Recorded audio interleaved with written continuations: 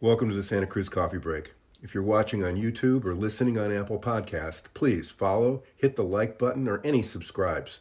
It really helps us with the algorithms. Santa Cruz Coffee Break is independent of Santa Cruz Guitar Company, and all opinions are those of the speakers. Santa Cruz Coffee Break is produced by the Santa Cruz Guitar Players Forum. We invite you to join us on the Santa Cruz Guitar Players Forum at SCGCPF for more fun. Now, let's get on with this installment of Santa Cruz Coffee Break. Oh, we're started. I'm in. We're rolling. I'm loving this. Well, kids, I'm opening up your questions on another computer here. Yeah, we want to welcome you to podcast number 12, and it's been aborted. It's been aborted one time, and now we're back on the thing. We seem to have our technology working where we need it to be, and Richard's probably he's going to show up as Mr. Stormgates, but on your screen here. But remember, all these opinions and stuff are strictly ours. And thanks for coming. And Tad, we got a Q&A from the forum. We do, yes. Let's hope those gerbils keep those wheels spinning for a while here, and we'll get through the end of this. Richard, it's good to see you again. I know it's been a little bit longer, but you want to give everybody a quick update on how the shop is doing and how you got past the Santa Cruz fires and evacuations, and is any updates for everybody? Yeah, most important things first. My background here is missing my my TEL icons because my most important items are in a box still in my truck, ready to evacuate. We got pretty practiced through COVID in dealing with adversity, funny business, and really using the goodwill of our customers and vendors and stuff to get by. So it was not a hard decision to choose people over stuff when the fires got near. The evacuations were within probably about 1.5 miles of where the shop is. And even though our shop's a concrete tilt-up, all it takes is, like embers or ash or something on the roof to light things on fire. And we're in an industrial neighborhood, and the egress, the way out of this, is a bottleneck, and there's a Costco nearby. And if they raised the alarm to leave, it'd be like 2 hours before, the last cars would get out. So it seemed prudent at that time. There was a red flag alert, which means really high temperatures, really high winds. And I just chose on a Wednesday to send everybody home and prepare their own stuff. That seemed much more prudent than having them here and have to go through the stress of a fire drill or, heaven forbid, risk lives. So, I'm getting to be a veteran of adversity through this. And I tell you, God has an amazing sense of humor. Just when your ego allows you to start thinking you have some control over things and you can do it your way, along comes Brother Fire or a pestilence or a plague to put you in your place. So it's a good exercise. I'm grateful for it all. We're okay. Yeah. We're back. We're back. Fire's abated. And it's really unfortunate, but it's a precursor of things to come. And it's good to have this heads up. So enough about the stuff again. Everybody's safe and back in their homes, save one who lost his house and all his stuff. He really got a call at 10 at night and had to be out immediately. And he got, when he finally got to go back home, there was some springs and a resonator plate and a pile of ashes from his dobro. But we take care of our own, and we'll get him back on his feet, and all will be good. So with all of that adversity, we still are the fortunate ones. We all got out of this with our lives. Yes, that's great. And there is a link on the Santa Cruz Guitar Player Forum website to the GoFundMe to help your employee out. And if that link is still up and anybody wants to, it's a good thing to help out. I know that you and the shop are doing a great job of supporting them, but you know, we can all give a little more. So it's not. anyway. Yeah, it's not a time. It's not a time for pride. Pride's way too expensive. This is something that's you know, a beautiful thing, and I appreciate it. And you know, all power to the forum. God bless every heart out there. Yeah. Well, it's good to hear that the shop is safe and everybody is safe, or as safe as we can be these days.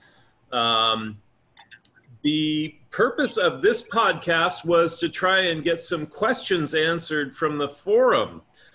Questions that are directed primarily at you, Mr. Rodeo. And I think we should just dive right into that if you're ready. Yeah, thank God, finally something I have an answer for. Maybe. Try me. All right. So the first one comes from Hank, and he wants to know what your thoughts are on how the binding affects the final voice of the guitar. And his question, you know, talks about exotic wood versus mother of pearl or powwow or ivoroid or whatever. And I think that there may be a little bit of confusion in terms of terminology. So maybe you could start by making sure we're all using the right words and saying the right things. Okay, I'm making some notes. I'm going to break this down. And first, let me greet Hank. Thanks, brother, for your support of the forum. You know, your dauntless efforts on our behalf and all the goodwill you spread. So breaking this down into the terminologies requested, Tad, is the very outside element on the guitar we'll call the binding, and that's traditionally a wood, an ivoroid, a tortoiseshell, or let's say a black or white plastic. The inner rings on the top are the purflings, and the purfle comes from the violin trade. It was that black wood laminate that set in a little groove around the violin. And you see it on guitars in various configurations. It could be one single one, it could be two, it could be three, or it could be reconfigured to look like herringbone or something like that, but they all serve the same function. There's shell, abalone, powwow, mother of pearl, on and on and on. And then there is, you know, plastic. You know, once the industrial age started and we learned how to make friends with petroleum, there's all kinds of wonderful miracle substances that have a great place in our lives, unfortunately not necessarily on guitars. So how's that for a lexicon? That helps a great deal. And as I understand it, the binding is there primarily to protect the edges of the guitar against, you know, the random bonks and bings and dings. You can correct me, obviously, if that's wrong. But the purfling actually is there for another reason. It's got an important part in all this, right? Yeah, it does. And if we look at contemporary steel string guitar making, and I don't mean this dismissive at all, you know, what everybody does is as you know, the foundational part of it goes back a millennia of people making stringed instruments and doing different things until some things become traditions. And in the violin, it doesn't have binding, but it has a purfle. And in guitars, there's both binding and purflings. So I dare say that you'd find a lot of makers today, especially the larger ones, that couldn't give you any reason for this. They'd have to make up a story. And, you know, protecting the edge from banging into something is as good as any. A better one would be to hide your joinery. You know, when you bind it, it doesn't matter what it looks like. You know, you can cover it up. So it's a nice way to trim things. And you're correct. The binding itself does have an effect on the sound, and we'll go into whether that's tonality or volume or EQ in a minute. And the purfling serves an important function if you intend it to and you use the right material. So Here's what purfling does. Let's go to the violin. It's our real, pure example. The violin plate, of course, vibrates from the string energy, and it pulses air that we hear as sound. And that sound can go anywhere. Imagine it can go in a spherical direction everywhere. But the violin's pretty small, and it's in an orchestra with a lot of other loud instruments. We really want to focus that sound out to the audience, because after all, they're the ones that will pay the ticket to come hear it. So to direct this sound forward, this is where the purfle comes in. The purfle acts as a discoupler between the top and the framework of the violin. So when the vibration is generated in the top and moves from the bridge area out to the edge, the purfle keeps it from transferring into the sides and back. How does it do that? It's kind of acoustically inert. It's like a bell made out of cardboard. In the traditional violin construction, the purfle isn't solid wood. It's wood that's been mashed up and rolled out into fiber and dyed. So you actually have like a cardboard or a paper. And since the vibration doesn't move readily through that, it returns to the top and it amplifies the string energy, or it maintains more of that string energy to come out the sound holes. That's a mouthful. If you took that same black laminate that's a purfle and you looked at the end of it, you'd have a little square of black, white, black. If you cut that instead of 90 degrees, you cut it at about 30 degrees, you'd have a parallelogram. You start stacking those together and you could create herringbone. And on and on and on. You could get any configurations you want, our cowboy rope, our S29, but as long as it's made out of the proper material, it will isolate.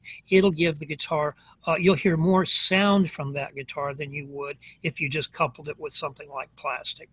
So purfle is good. It serves a function.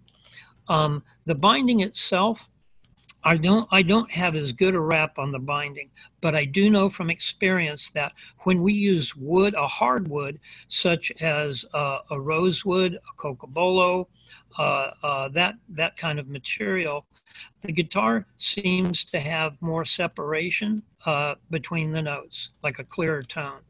And I wish I gave you the physics on that, but I just don't.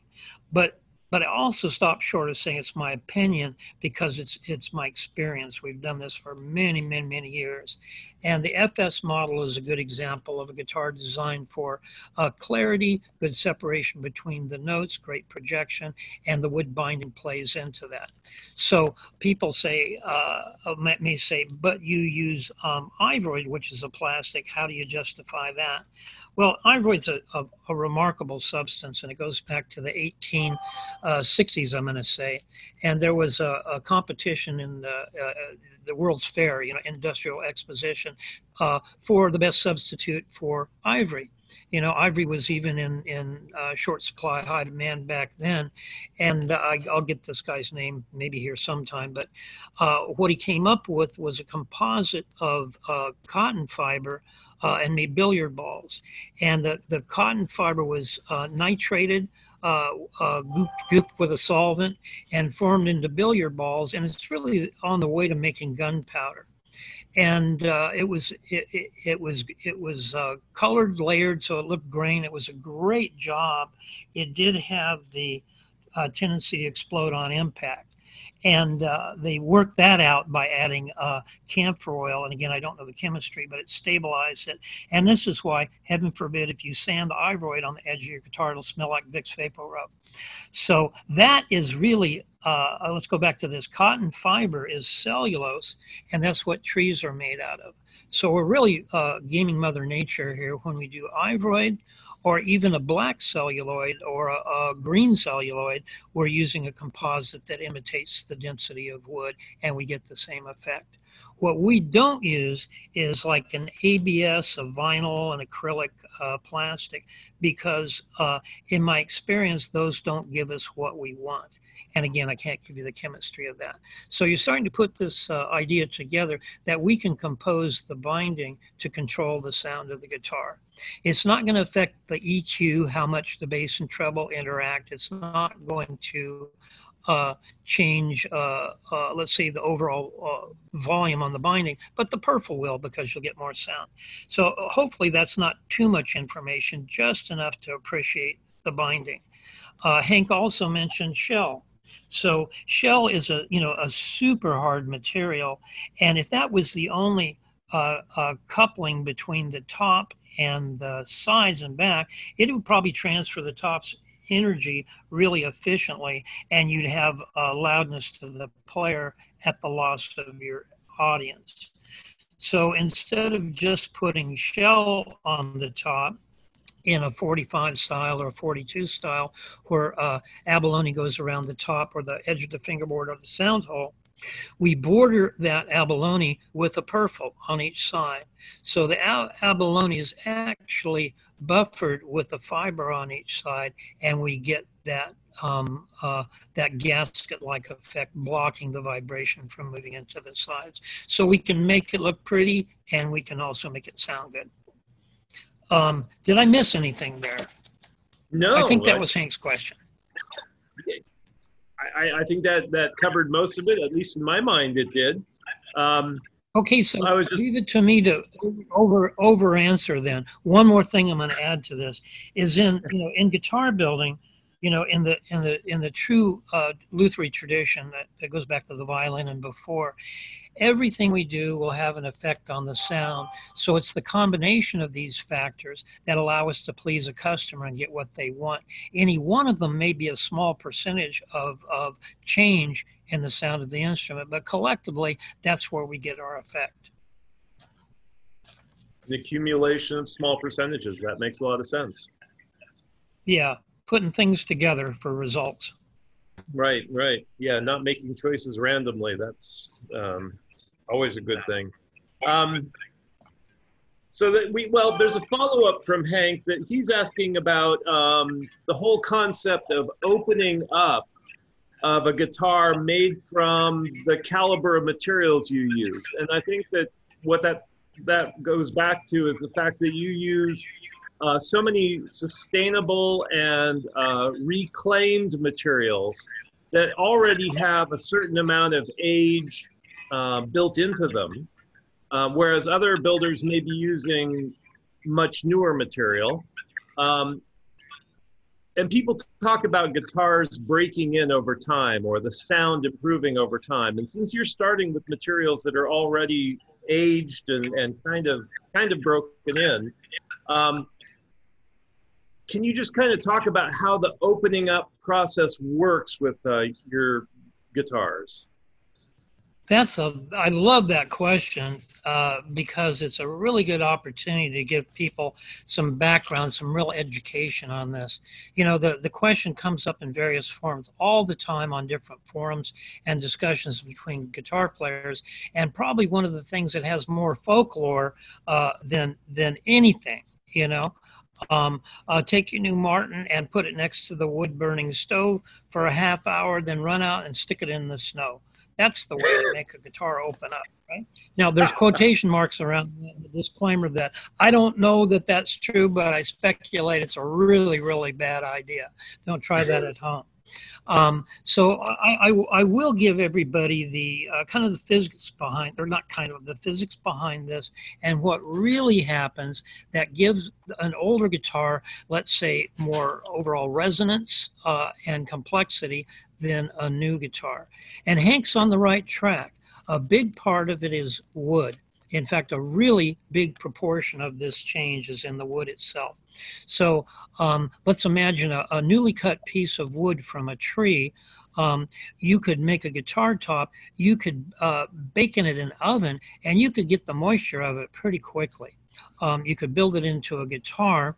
And stability aside, there's a question of stability, is it will gain and lose moisture, is that it doesn't have water in it, but it has this viscous resonance stuff that's sticky, and it's not what you'd make a bell out of. So the guitar made out of newer wood won't resonate fully because the sticky stuff will impede vibration. But give it time. The process is not a drying out. The process isn't a metaphysical thing. It's a polymerization. It's the way that Titebond dries or glue dries. And over time, these resins will get harder and harder to a point. And you'll hear that in the sound of the instrument. So, 1 year, 5 years, 10 years, 25 years, 50 years, you'll notice a progressive increase in the resonance of the instrument and therefore the volume. Complexity, not so much. It just gets louder over time because it works more efficiently. Now, this is just what happens to the wood. And it doesn't matter if it's in a guitar or not. This could be in a dead standing tree. It could be a piece of wood on a cabinet maker's shelf. It could be something in an instrument, or it could be a favorite piece of wood in a violin maker's inventory that hadn't even been built into an instrument yet. All of these, the resins will polymerize and the wood will be more resonant over time. So what percentage is that of the guitar opening up? I'm not sure, but it's a lot. The older the piece that you start with, of course, the more advantage you have with that. So when we use reclaimed, I used to like having set a record like, wow, this wood is 120 years old. We've come into woods now that completely ruin that contest. We have wood we're working with right now that's 40,000 years old. Nonetheless, starting with a top that's 5 years old, 10 years old, or in our case, European spruce that's 50 years old, or Adirondack that's nearly 100 years old.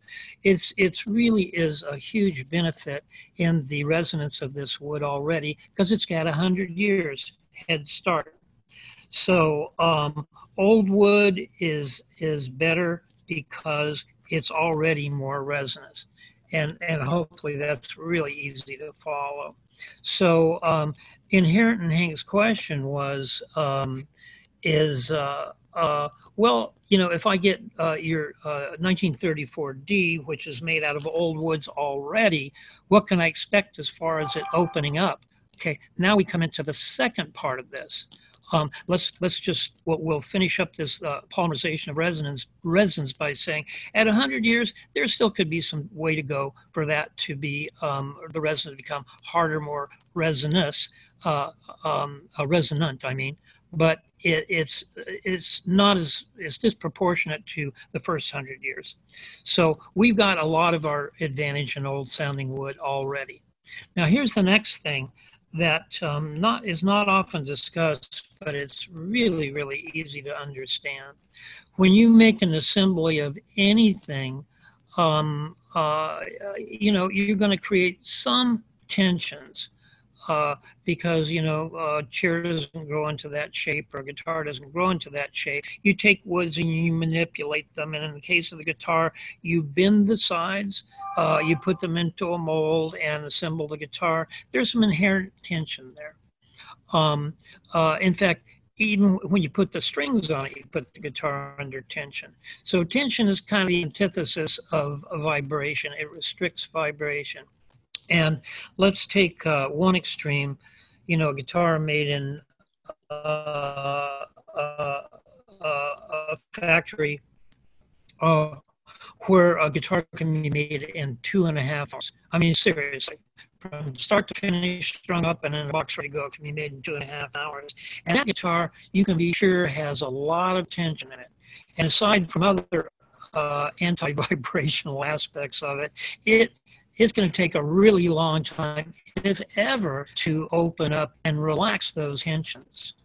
Let's take a well-made guitar in a big American factory. Well, they do a lot better job of craftsmanship. They create less tension, but nonetheless, they create tension. And that instrument is going to take time before it relaxes and becomes fully resonant, or its full potential of resonance. So we take, Santa Cruz and the builders I know would take the time to make sure things fit, that sides are properly tempered so they don't have any spring back, and try to build an instrument with the least tension as possible, therefore sounding more open to start with. So your guitar, depending on how it was made, will take more or less time for tension to to find their place for the instrument to take its stasis, its natural state, and vibrate fully. And that's an important factor as well. So no matter how old the wood is, when you manipulate that into a guitar assembly, you're going to have to wait for some time for it to plumb here. But I want to make sure that's clear to everybody. Okay. Oh, you don't even know what I'm saying. Okay. So no, there's one more. I know you asked the question, you know the answer, but let me bring you back here. So we've got two. We've got one, the polymerization of the resins of the wood getting harder and more resonant over time. The second one is the building of the instrument creates tensions, and as those tensions dissipate as the assembly comes to entropy, it will be more resonant. And then lastly, the one that's the most sexy and that everybody does all the talking about is the least percentage of change, but the one most grabbed onto by discussions on the forum, and that is the acoustic physics term would be de-damping. The words we use is like, well, man, the more you play it, the better it sounds. Right? So something to do with vibration that makes this instrument come alive. And it's a beautiful metaphysical idea, the quality of play that somebody puts into it, or the heart that they give it, how much they play. And by example, you've seen discussions about putting your guitar in front of speakers and blasting your guitar while you're at work. And doing that, and other people saying, no, that won't work because it's not the same, right? It doesn't have the same spiritual purity. Well, the funny business here is that the vibration does something, and the violin makers knew this really, really well. You take a piece of wood that's old and dry, and it has an element of stiffness. But if you were to work that and flex it, you can make it more elastic. And I like to use this analogy that Roger Siminoff uses in his book on tap tuning. He says, you sit down, put on a video, and you eat an ice cream bar. And you finish with the ice cream, and you start playing with the little wooden stick. And you twist it back and forth and play around with it. And an hour and a half later, the movie's over, and your stick bends more flexible. You didn't break any fibers in it, but it's more flexible. And this idea of de-damping in the instrument itself is that as the wood vibrates, it gets more elastic, and it can produce more resonance. So this is not any vibration that does this. It's the vibration specific to that piece of wood, or the airspace that it creates. So in a guitar, let's take the top is going to have a fundamental resonance. You tap on it without it being obstructed by anything else, and it's going to hit a note, right? Also the airspace. If you could excite the airspace, blow into the guitar, tap the chamber, you're going to get a note. And if the guitar or the violin vibrated those frequencies, either of them, for long enough time, it will de-dampen the wood or give the wood some elasticity. Other frequencies won't, because they won't move it. So you can then see, if you put this guitar in front of speakers while you're off at work, it's like it's trying to knock a needle out of a haystack with a shotgun blast. It's only that one pellet that hits it that's going to do anything. And in this case, the vibration.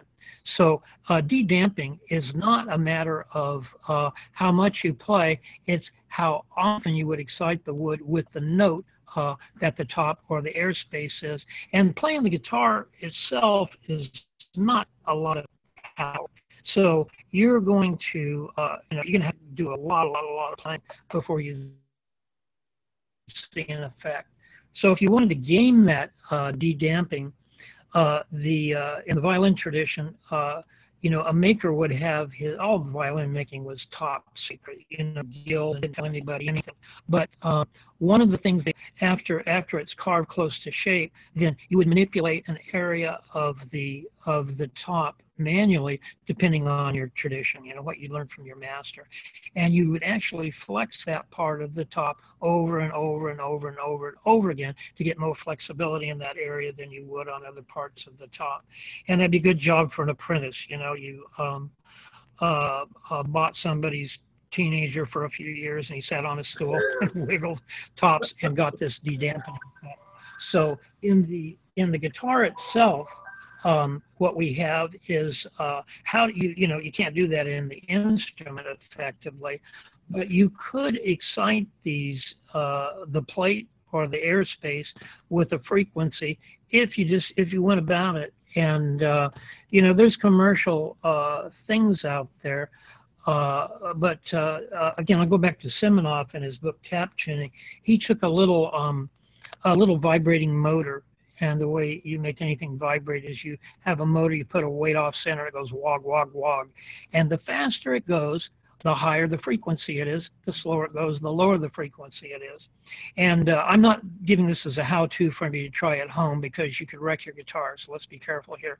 But if you took a cable tie and strapped that to your bridge, with the guitar strung up, and then put a little train transformer on that where you could control the speed, you could control the frequency that the guitar top or the airspace is excited at. And you could tell really quickly what the frequency of the top or the airspace was, because at that frequency, the guitar would howl. I mean, it'll scare you how loud it is. That's where you would want it to be. And if you went to work and left that and come back, you'd probably notice a difference. I'd suggest you, I'm going to pitch Roger's tap tuning book. Go buy that and find out how to do it before you try it at home. So we have the polarization of resins, we have the dissipation of tensions from the build, and finally we have the de-damping, which is the wood becoming more resonant over time due to specific vibrations. Now let's break those down in percentages. I can't, but I'm going to guess for the purposes of this answer that the wood itself is the majority. It's going to be over 50%. The release of tensions is going to be another larger number, and the de-dampening finally is going to be a smaller number. So if we've taken care of the first two by using really old wood, building with care without tension in the guitar, or as little tension as possible, then the de-damping becomes lesser of a concern. And we do the first two really well, if I may say, and the de-damping we'll leave to you. So there you go. All right. So the only thing I think I would like to make sure we clarify is early on when you were talking about the wood, you're talking about baking it. You're talking about kiln drying it. We're not talking about torrefication or any of those exotic processes that some of the other shops are starting to do more of. We're just talking about basic kiln drying of the wood. Well, specifically, I'm talking about what happens to wood if you just cut it from the living. You stop the life of the wood and you set it aside and then see what happens.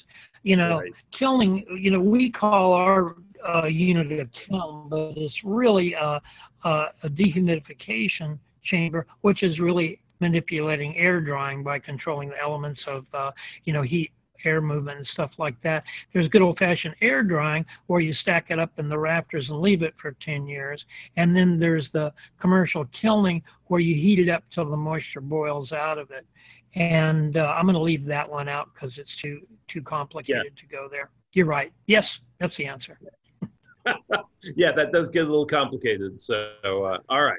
Wait a minute. Wait a minute. It's a lot of information, but again, and Ted, as you know, in these things, my goal is to help educate people in the science behind how the guitars work, not to demystify them, but to even make it seem more magic in how it works. You can go online and get opinions at home for free, and you don't have to listen to me. So I really try to avoid opinions, and I try to warn you when I do. Yeah. There's just one thing that I don't get on that. Is it a solid, like a fudge ice cream bar, or is it ice cream with chocolate around it? The fudge sickle's what came to mind for me. too. I think we're on to something there. Yep, got That's it. more the metaphysics, which will be on the podcast. Got it. All right. Let's see. Let's get on to another question here. We have one.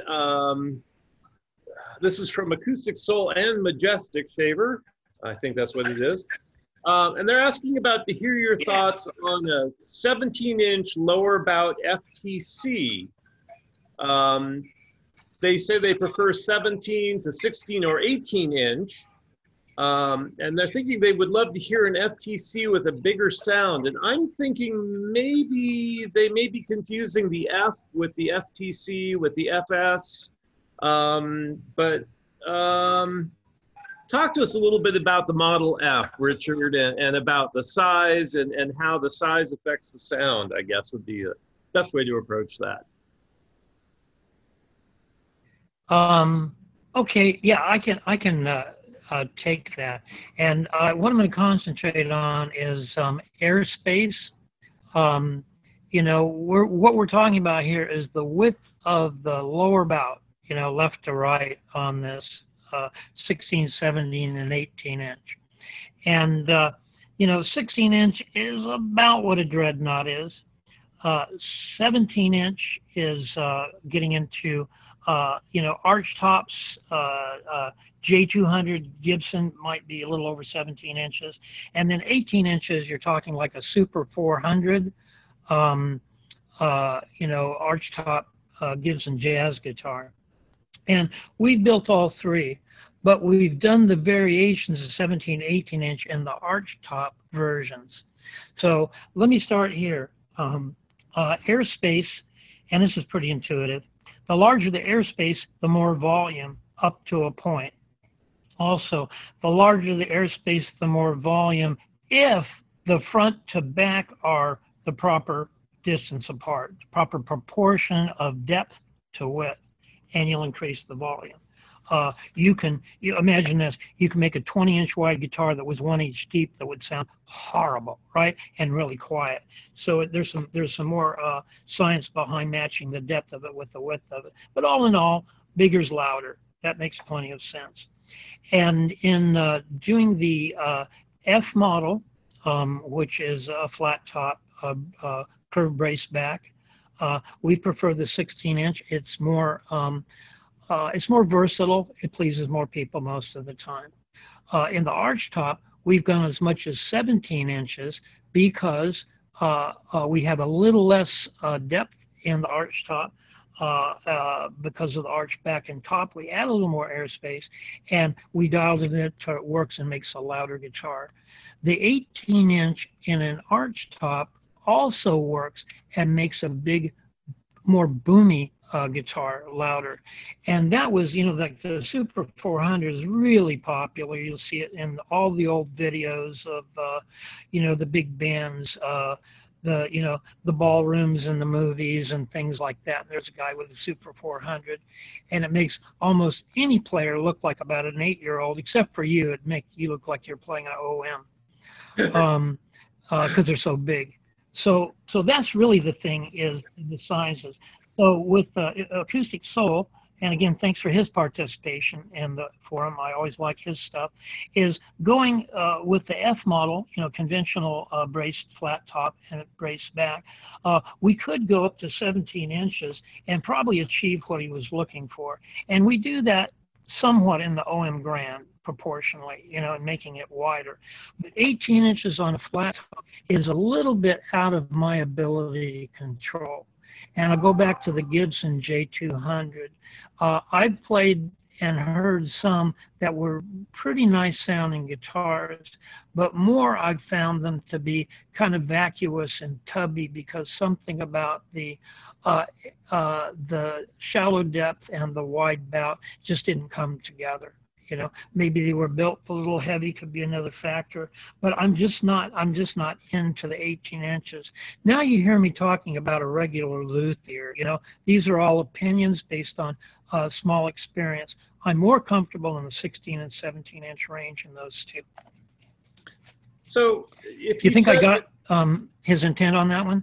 Well, yeah, I think, but he says he says he'd like to hear it with a bit bigger sound. Better for those of us who don't finger pick and want a little chunkier response. So if a guitarist came to you and said, you know, I want more of a chunkier sound, I want more of a big sound coming from the guitar, is that something that you can achieve without having to actually change the dimensions of the guitar? I mean, is this within your capabilities as a shop by the choice of back and sides and top and bracing and some of these other things? Yeah, a qualified yes. We've got, we've got more control over the sound of our guitar than most people. Not because we're smarter, that's just the nature of our business. We're not mass marketers, we're custom builders, right? So we're building to somebody's specifications. Bigger companies don't need to do that. They don't need to please one customer. They can do that through marketing. So the thing here to control bass versus treble, relative volume bass versus treble, which we'll call EQ or equalization, is a breeze. We can do that by size of the guitar, how we shape the bracing, how big we make the sound hole. The tone of the guitar, where I'm going to think maybe chunky could come into that, is how bright or dark, how clear or how warm and blended an instrument is. Right? So yeah, all those things we can do really, really easy. If somebody just wants to increase sheer volume, we usually do it by making steering them to a larger guitar. But do understand, a lot of people think volume is how loud the bass is. And Acoustic Soul is a much more sophisticated player. He's pretty articulate about this, not him. But oftentimes, somebody will sit down with a guitar and strum the low E string, go, whoa, that's a boomer, that's for me, right? If we're talking overall more volume, usually that's achieved by just larger airspace. Yeah. So he's on the right track. Yeah. Okay, so it's something that if somebody, it sounds like that they should talk to you if they really wanted to try and get you to build a guitar like that. You'd probably be able to help them without necessarily saying go to an 18-inch guitar. Yeah, and one of the great services we can do for people is if they want something that's within our experience and expertise, we can guarantee them, complete satisfaction. If it's something that's neither not within our expertise or experience, my best service to them is to recommend them to a maker or an existing guitar that does do that. So, an 18-inch OM would be something that I would say, let's look around. Maybe there's some place you could get that, try it, and see if you really like it, rather than risk having us do it as an experiment. Right. No, that makes a lot of sense. All right. So our next one is from somebody who calls themselves SCGC Lover, which is not terribly unique, but they got it in there, so we'll let them have that for a title. And it's a question about open tuning. I can read this because it's a little bit long, but we'll try and get through it quickly. I had a luthier built a double odd that was made in the 90s, and when I went through my Michael Hedges obsession, I started playing with wacko tunings and heavier strings and tore the bridge off twice. The maker said that if I was going to treat the guitar like that, he was going to stop fixing it under warranty. Okay. Fast forward to now, and my primary guitar is a SCGC H12 in mahogany, and it's the stuff dreams are made of. But I'm afraid to fool with tunings and percussions as I don't want to hurt it. I saw the Eric Sky interview, and he said that is the only model guitar he owns, and he does altered tunings. I had been planning to buy something bigger and badder for tuning and slapping. Is the H12 up to it, or should I add an OMG or something? In an ideal world, I would only own one guitar. Who wants to live in that world? And in the practical world, I own too many already. Yeah. So it raises a number of interesting questions. I mean, the first one I would say is, when somebody comes to you with a specific style of playing and they say to you, I really want to do wild altered tunings and I'm going to be slapping the guitar and banging the guitar and whatever else, do you then aim them towards a specific model, or do you say, well, we can modify something, or how would you approach that? Interesting. You're right. That question lends itself to a lot of interpretations about what the player really is looking for. So they're putting heavy gauge strings on a guitar to get something out of open tunings that they're not getting, and they're hoping that will be the solution. So I could be wrong, but I'm going to suggest what their problem is they take a guitar that has strings designed for concert pitch, and they go into a tuning where strings are, some strings are dropped, let's say, to go into a open D or something like that. And these strings, when you drop the tension, aren't designed for that, and they're not loud enough, and they sound, the quality of sound is poor, you know. You can get a lot of oscillation. So to solve that problem, he got overall a heavier gauge set of strings. Again, it's like shooting a pea with a shotgun. His problem was the strings he tuned down, not all of the strings. So when he put heavy gauge strings on the guitar and popped the bridge off, that's not rocket science, or maybe it is. You know, too much tension pulls the bridge off, and his maker was right. Geez, fella, you know, if you're going to do that, I can't fix these for free. So if that's the case, his solution would be better to target those strings he's tuning down and see how he can get tension to get quality of sound without damaging his guitar. So this is not too difficult. This is really the foundation. I'll do this really briefly. I'm not pitching our strings, but this is the science behind our strings. You know, most strings are made for general purpose to allow a lot of people to do a lot of things and make the brand popular overall. Our strings are very specific to make you sound the best in like a concert pitch. We do a dadgad set, a baritone set, and those gauges are adjusted to give the proper tension at the tuning you would put in, let's say, in a dadgad. So instead of taking your conventional D string, tuning it down till it sounds awful, that string has enough tension at that drop D to sound great without putting more tension on your guitar than it was intended for. And the way you find this out, if you don't just buy the strings from us, is to go on D'Addario's website, and they have a string tension. They have several different string tension calculators and charts, and even some are interactive where you can put that in. So you could actually put in, you know, I have a Santa Cruz OM.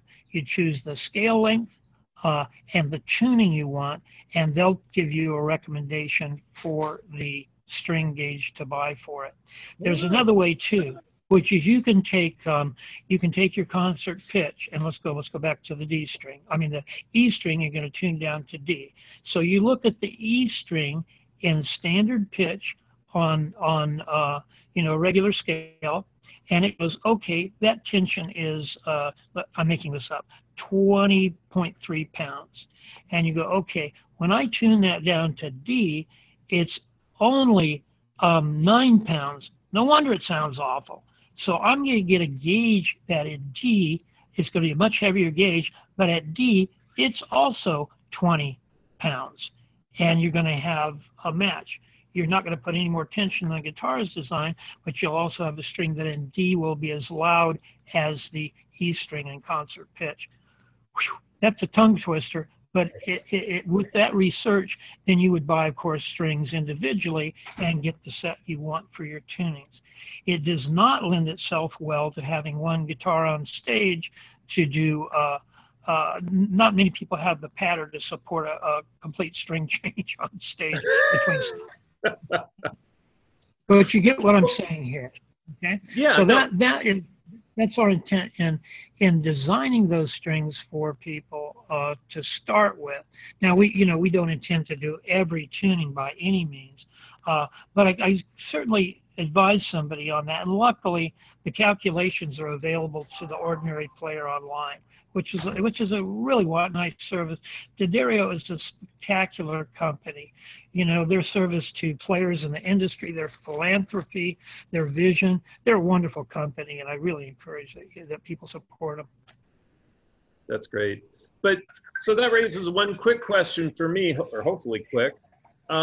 Smaller guitars tend to have a pyramid style bridge as opposed to larger guitars, which generally have a belly style. And it seems to me like those have a greater surface area for gluing the bridge to the top. If one wants to get into these more aggressive styles of playing and tuning, would you recommend people go with a larger belly bridge, or am I completely wrong? Now that's one of my favorite conundrums.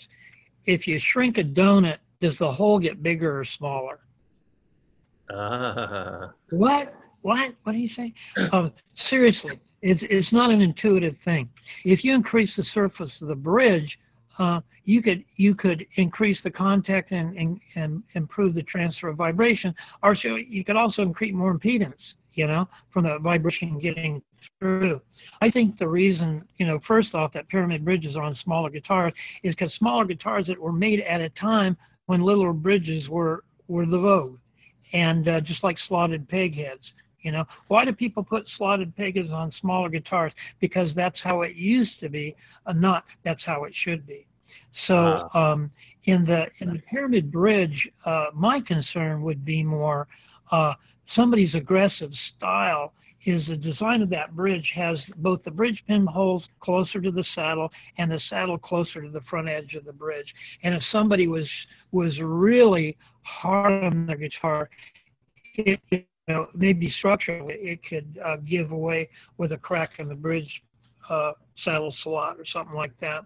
So we don't do that as a matter of course, make a bigger bridge for harder play, because we're thinking that as I said before, if somebody came, as you described, and said, my stage persona is flamboyant and I really, really beat my guitar, what would you suggest? There's a punchline coming here. I'm pausing. What I would ask is like, well, are you just strumming? Are you picking single notes? Or do you really need a good sounding guitar?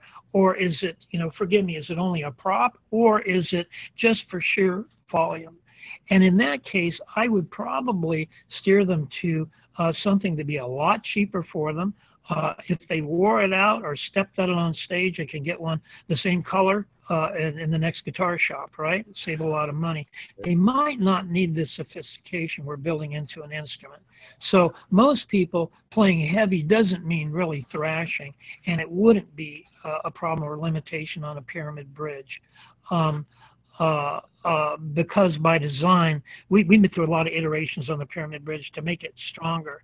And I don't want to take us too far off, but that's why we slant the saddle back 10 degrees from perpendicular on the pyramid bridge, is to give it more direct transfer of energy into the top, also to give it more durability, because the string is now pressing down on the saddle, not pushing it forward, which is where the crack could come from. So right. Maybe too much information, but that's kind of where I take that question. No, that makes a lot of sense, and I have to admit that I always considered the double aught or the small guitars to be more delicate, shall we say, right up until first time I saw Catfish Keith perform, at which point I realized, well, that kind of throws that whole idea out the window. That's our. Have you, Roy Rogers, the blues player Roy Rogers, same way. I think he uses like a 00 or something like that. And it's an old Martin, and man, he does get sound and beats that. Yeah, that's the fallacy. The reason people think smaller guitars or parlor guitars are quiet is because their sample is factory-made guitars that are just built too heavy to sound good. If built proper, little guitars are spectacular because, you know, people used to perform acoustic concerts without amplification with those little guitars, you know, in music halls. Yeah, yeah. No, that's very true. Excellent. Well, that's a good answer. Hopefully we covered that one well enough. Hopefully it was the answer to his question. So the next one is from Silly Mustache. And he says, I have a Santa Cruz RS built in about 2012. It looks to be pretty standard spec. So I assumed that it had a Sitka top. But looking at your website yesterday, it says that Adirondack is standard. Whatever it is, I love the guitar, but is it possible to advise? So I think let's start there, and then we'll finish up the question in a minute. But there have been some changes over the years in what you do in terms of standard versus custom.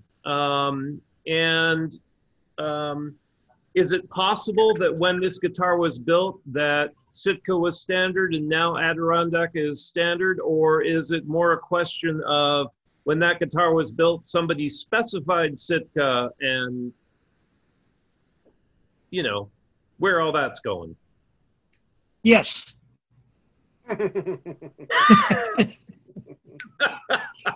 You're right. Next question. I'll fill that out a little bit. So if we didn't respond to market trends, maybe we'd be a different business, and maybe some businesses are successful with that. But not only do we respond to market trends, but it's a lot more fun, you know, to be contemporary with that. So in 2012 is just not that long ago. Let's say something like 1989. You know, you'd be hard pressed in the general populace to have people that knew what Adirondack spruce was.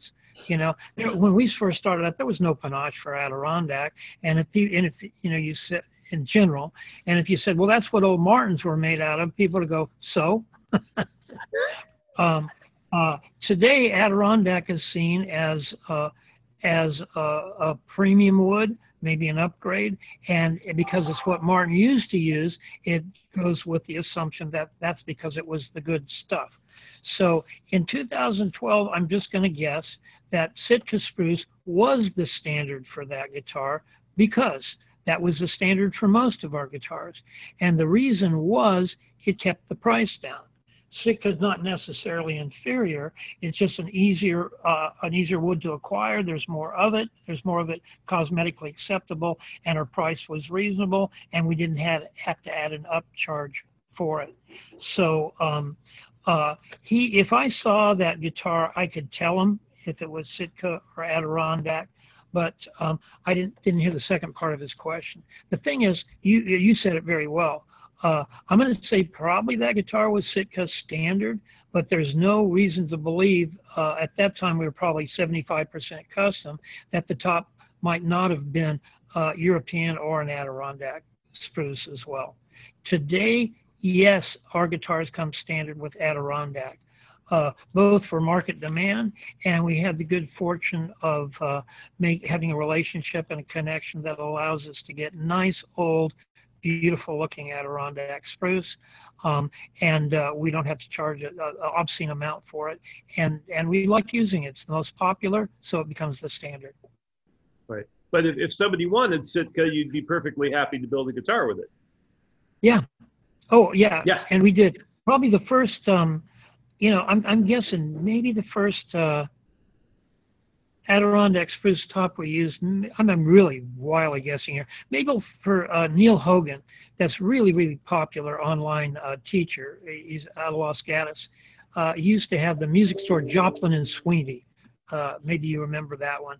But anyway, we had gotten an Adirondack spruce top, and the story to it, we had no idea, but we built out of it to try it out. And that was what Martin used to use in the old days. But it was that obscure then. Now, of course, everybody knows the story. Right, right. That just lends itself to, we need to do a podcast one of these days about changes in the industry and in customer expectations and everything else. But that's a whole different thing. All right. So let's do it while I can still remember the stories, okay? Yes, yes. But the second half of Silly Mustache's question is that it has been played out frequently. I'm careful with my instruments, and it has yet to acquire any serious dings or dents.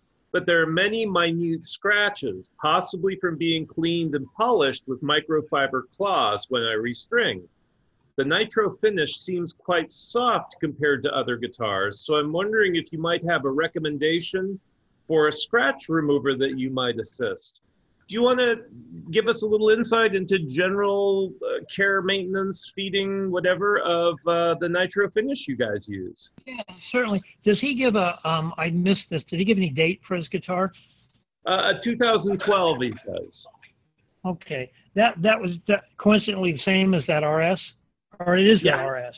That's the RS, yeah. Okay. So nitro in general, is, it achieves a certain durometer, not as hard as some synthetics and stuff like that. But overall, when he says soft, alarm bells went off because the nitro is not soft. If his is soft, there's two things that could have happened. One could be environmental. Everybody knows, well, I wish everybody knows that synthetic leathers like Naugahyde in a strap or a personal care product like mosquito repellent, if it's in a closed case, can off-gas and it can soften a nitro finish. So I'd love to talk to him if he sees this podcast. Give me a call. Let's look at your guitar and see if there's something else that we need to address here. Well, so if that's an outlier, let's set that aside for now for this answering this question. Let's talk about nitro in general. A microfiber cloth shouldn't abrade that unless it had dirt, grit, or contamination in it. There's a million polishes out there for guitars, and one of the caveats is you want to avoid anything with silicone in it. Silicone is a nice slippery stuff that makes anything look shiny, and it's in most products that you use to clean or polish anything like Armor All or Pledge maybe, things like that. And it works, makes things really nice and shiny and slippery. But also it'll migrate into any cracks or crevices, and they will resist finish in the future, any attempts to refinish that. So if you have a crazed look on your top from thermal shock going from hot to cold, or a crack or something like that you hope get fixed someday, you don't want to use a polish that could impede that repair in the future. We use, and I recommend, Virtuoso. They have both a polish and a cleaner. And again, most products, polishes are generally like a wax. We make a wax for nitro that's specifically formulated, but it's not to get scratches out. It's a way to clean off your guitar and put a light protective coat on it that will resist, like, wine spills or drool or really, small abrasions that would come from a scratchy cloth. But to get scratches out on a cleaner, you need something that's abrasive. And like a Virtuoso cleaner, turtle wax, some of the commercial polishes, the abrasives in it are about the same grit as toothpaste. They're not very abrasive at all, but they'll get out superficial scratches and little swirls. Sometimes the products are called swirl removers, and you would use those to get the minutest stuff off, and then you would follow with the polish that usually has a wax to protect it. So having covered that part of it, if the scratches are deep, and let's call scratches something you can see if you hold the guitar in a certain light, and it will appear. A crack, a shatter, those are different things. If the lacquer is compromised by a break, then there's no stuff you can wipe on it to fix it. That requires another repair. But if these are superficial scratches, the commercial products will take care of it. If those scratches are deeper, and there's no way to quantify how deep this is, but if a regular polish doesn't take care of that, then you really need a professional technician or somebody that understands guitars and nitro to use a more aggressive abrasive. And these things do exist. You can find them, but I'm not going to recommend them because you'll be in a lot of hurt once you start on one part of your guitar and don't know how to get out of it. You ever crush garlic in a little squeezer and it squirts on the ceiling? And you get up on its stool and you go, I'll clean that off, and you wipe it, and now there's this nice bright spot where the paint is bright and clear, and the rest of the ceiling has to be clean now. And that's kind of like what you'll get into that experimentation. So if you have scratches that don't come out with something like a Virtuoso cleaner, Dunlop products are great, etc. If that doesn't work, yeah, go to somebody that you have heard has a reputation for working with nitrocellulose finish. Most repair people avoid finish work because it requires expertise, and the work can be thankless sometimes. So it's sorry to make that complicated, but I do want to have people avoid trying to chase something that's kind of out of their league. Yeah, no, and I have to say that it's been my experience that they actually seem to have different levels of grit of microfiber claws, and some of them, are just way too much. I mean, I personally only like to use soft cotton claws, avoid microfiber, just so I never have to worry about whether it's going to be abrasive or not. And the other thing I've found is that, when a brand new Santa Cruz comes off the bench, the finish is so perfect. I mean, just the sheen, the gloss is just so perfect that literally, even if you dress yourself in cotton balls and pick it up and start playing it, you're going to get some very, very fine swirl marks into that finish. And that the best thing to do is just not worry about them for, 5 or 10 years, when eventually the whole surface will have swirled so evenly you'll never notice it. That's beautiful. That's so well put. I should leave it alone. But I will add this, thank God for the first ding you put in your guitar, because now it's over. Yeah. You don't have to worry about putting it.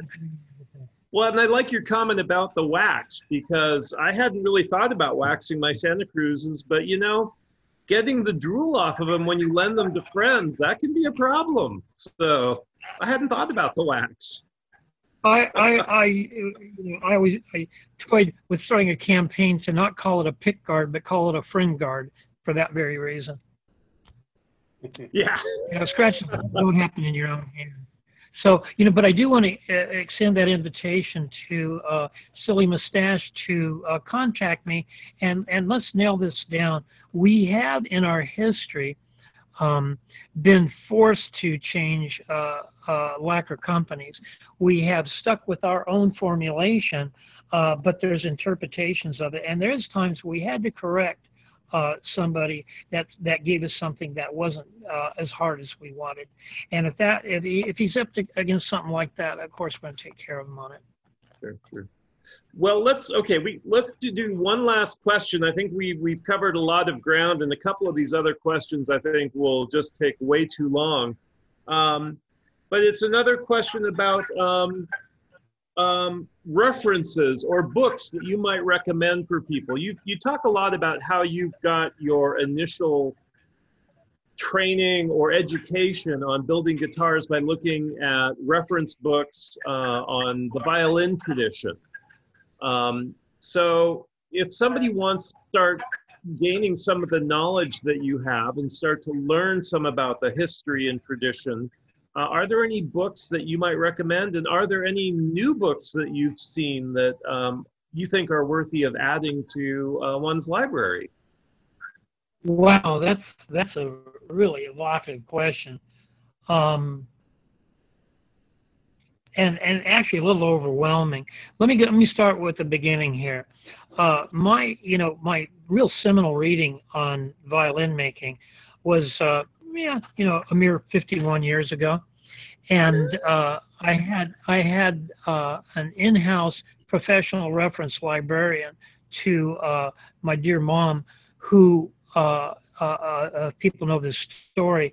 I wanted to build a guitar, but there was nothing in print on guitar building, so I ate up everything I could get on violins. And with her connections, she was able to get me these, both scientific treatises, speculative treatises by aficionados, violin makers' diaries, and things like that. And for the life of me, I don't even know that I ever would have written down who had written those or the names of them. The first book that I remember reading that I really, really enjoyed is Violin Making as It Is and Was. It goes back to the dawn of time and is still there. And it's a little more pedestrian in that regard. But unfortunately, I don't have a bibliography in that regard. But I'll tell you, what I could access back then would pale in comparison to anybody's online search right now in looking for information on those things. I think that you'd find a wealth of knowledge. Also, there's it's a new day. When I started making guitars, I ran infrequently into people that were secretive and crabby and had no use for somebody beginning. Today, that's extremely rare in guitar making. In fact, it stands out. But in Europe, in guitar making, it's changed. It used to be the guild system, and you just didn't share information. But when they saw what was happening in the U.S. with a quick expansion and growth and expertise in guitar making, they wanted to get in on the bandwagon, so they started opening up. And believe it or not, this has affected things like the violin trade. And where it used to be, part of your professional accountants was being a crabby old guy that wouldn't answer any questions. Today, there's more people that are willing to share because they know the return they'll get on that is worth whatever imagined secret they might be giving away. So there's a lot. The short answer is a lot of stuff being published, and there's a lot of people open to questions on that. Yeah, and I have to admit that, like, I can think back to reading my first, one of my first books by Overholzer, and a lot of the information in that is probably not terribly valid. I remember they have a whole section about going down to your local lumber yard and digging through the pallets of Brazilian rosewood so that you could try and find some pieces that were roughly quarter sawn, and cutting it into thin slices and boiling it so that you could bend it around the mold. And I don't think any of that is particularly practical or viable these days. Thanks for that, Ted. That's my roots. Art Overholzer was my grandfather in Luthery. He taught Bruce McGuire, who taught me, and he wrote one of the first books out there on instrument making, on guitar making, and you have to. He was a machinist, and realize where he came from is he made his first violin with a pocket knife, and he went from there. And what he was sharing with the world is his methodology, and including he coated the inside of his guitars with Thompson water seal. It seems entirely logical. He was also pals with the old man Macbeth in Berkeley, the big, beautiful old hardwood store, the elephant with the log in its tusks. And although he didn't travel with the old man on expeditions, I went there with him and heard from old man Macbeth about his expeditions into Brazil and getting this stuff. And you're right. When I first started out, you could go to that big lumber yard and you could go through Brazilian rosewood, ebony, and bins and stuff like that.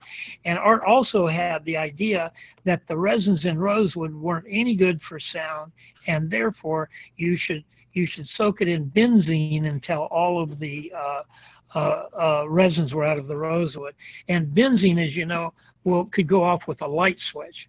So he changed his book to say spick and span.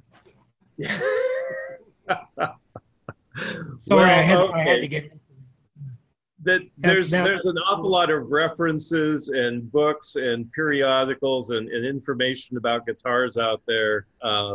So I agree. It would be very hard to recommend any modern text just because there's so many you could refer to. Well, also, this may sound judgmental, and I don't mean it to. I mean it to be more of a progressive kind of transitional thing about how we share information. It used to be if you had knowledge that other people desired and was hard to get, you wrote a book about it, and people read the book, and you shared the knowledge. That's not the case today. You find information in really specific information and plenty of it online. And so for me personally, people said, why in the world haven't you written a book on guitar making? And I'm going to say, I don't think there's the demand for it. I don't think it's necessary. I'll answer any question forthright and share my resources in forums like this. I've done a lot of writing. I'll continue to do so. If anybody ever wants to collect that and put it in the book, go right ahead, but I don't need to do it. I've got a job making guitars. So I don't know that I would think of a book that's been written in the last couple of decades that it's like a go-to book on guitar making itself. Because it's a broad field with a lot of methodology, and to put one system in one book, that's a tough one. Yeah. It might not be the place to look anymore for definitive sources. Well, yeah, I think that we have problems when it comes to definitive these days. So, but that's my own opinion. So. That's right. At least we're computer literate. Well, yeah, I certainly understand the time limits on this for whatever reasons, but you're always welcome. And when I sit down to do this, I'm ready to drive it into the ground. So, don't worry about taking up too much of my time. Well, we appreciate that very much, and we'll look forward to going over more questions with you. I'm going to say I'm sorry that we didn't get to more. But when we post this podcast, we just want to recommend everybody go to the Santa Cruz Guitar Players Forum website. You can post questions there. We'll use those as the basis either for these informal question and answers with you, Richard, or we may use them as the basis for an entire podcast on that subject, such as one we have coming up hopefully on next. So there's a lot of questions that people have about that, and I think that would be a whole podcast in and of itself. So we won't try and cover that today. But I do want to say thank you very much, Mr. Hoover, for joining us and sharing your insight and your wisdom and your knowledge and your wit and everything else with us. And I got to say, thank you to Mr. Newman for all the efforts that you make to make sure that we can all be heard and seen, and this actually makes it up through the clogged internet tubes into those vast repositories wherever they store this stuff. And thank everybody for listening to us. I guess, if you actually made it this far. We have some new podcasts in the works. We are following up with our musicians, and we have a couple of more musicians lined up in the weeks ahead that we're really excited about talking to. So I hope you'll join us for that. Anything else we got to add here, Richard? Or should I say Stormy? Well, yeah, let me give a bit of amends. I always enjoyed the Ask SCGC on the forum, and I took great pleasure in taking time each week to answer questions. And I just have to beg your patience. This year has been extremely demanding and unusual. The published stuff and the unpublished, but between the COVID preparations, the forest fires, and managing those changes, I haven't had elective time to do that. And this gives me the opportunity to answer those questions in depth for the benefit of everybody at once. And I'm really glad to do it. I'm very grateful for it. So for both you and Richard, thanks immensely for allowing me to do this, and for the forum to continue on, spread the word. We hope you enjoyed this installment of the Santa Cruz Coffee Break. For more music-related fun, please join the Santa Cruz Guitar Players Forum at SCGCPF or santacruzguitarplayers.com. If you have any questions or possible podcast topics, please contact us. If you have a product or service that you feel would be of value to our listeners, please consider adding your support and keeping the coffee pot on. Contact us for more information. We ask that you hit the like, follow, bell, or bookmark buttons so we can keep you informed of upcoming podcast episodes. We hope you enjoyed Santa Cruz Coffee Break. Now it's time to go play your guitar.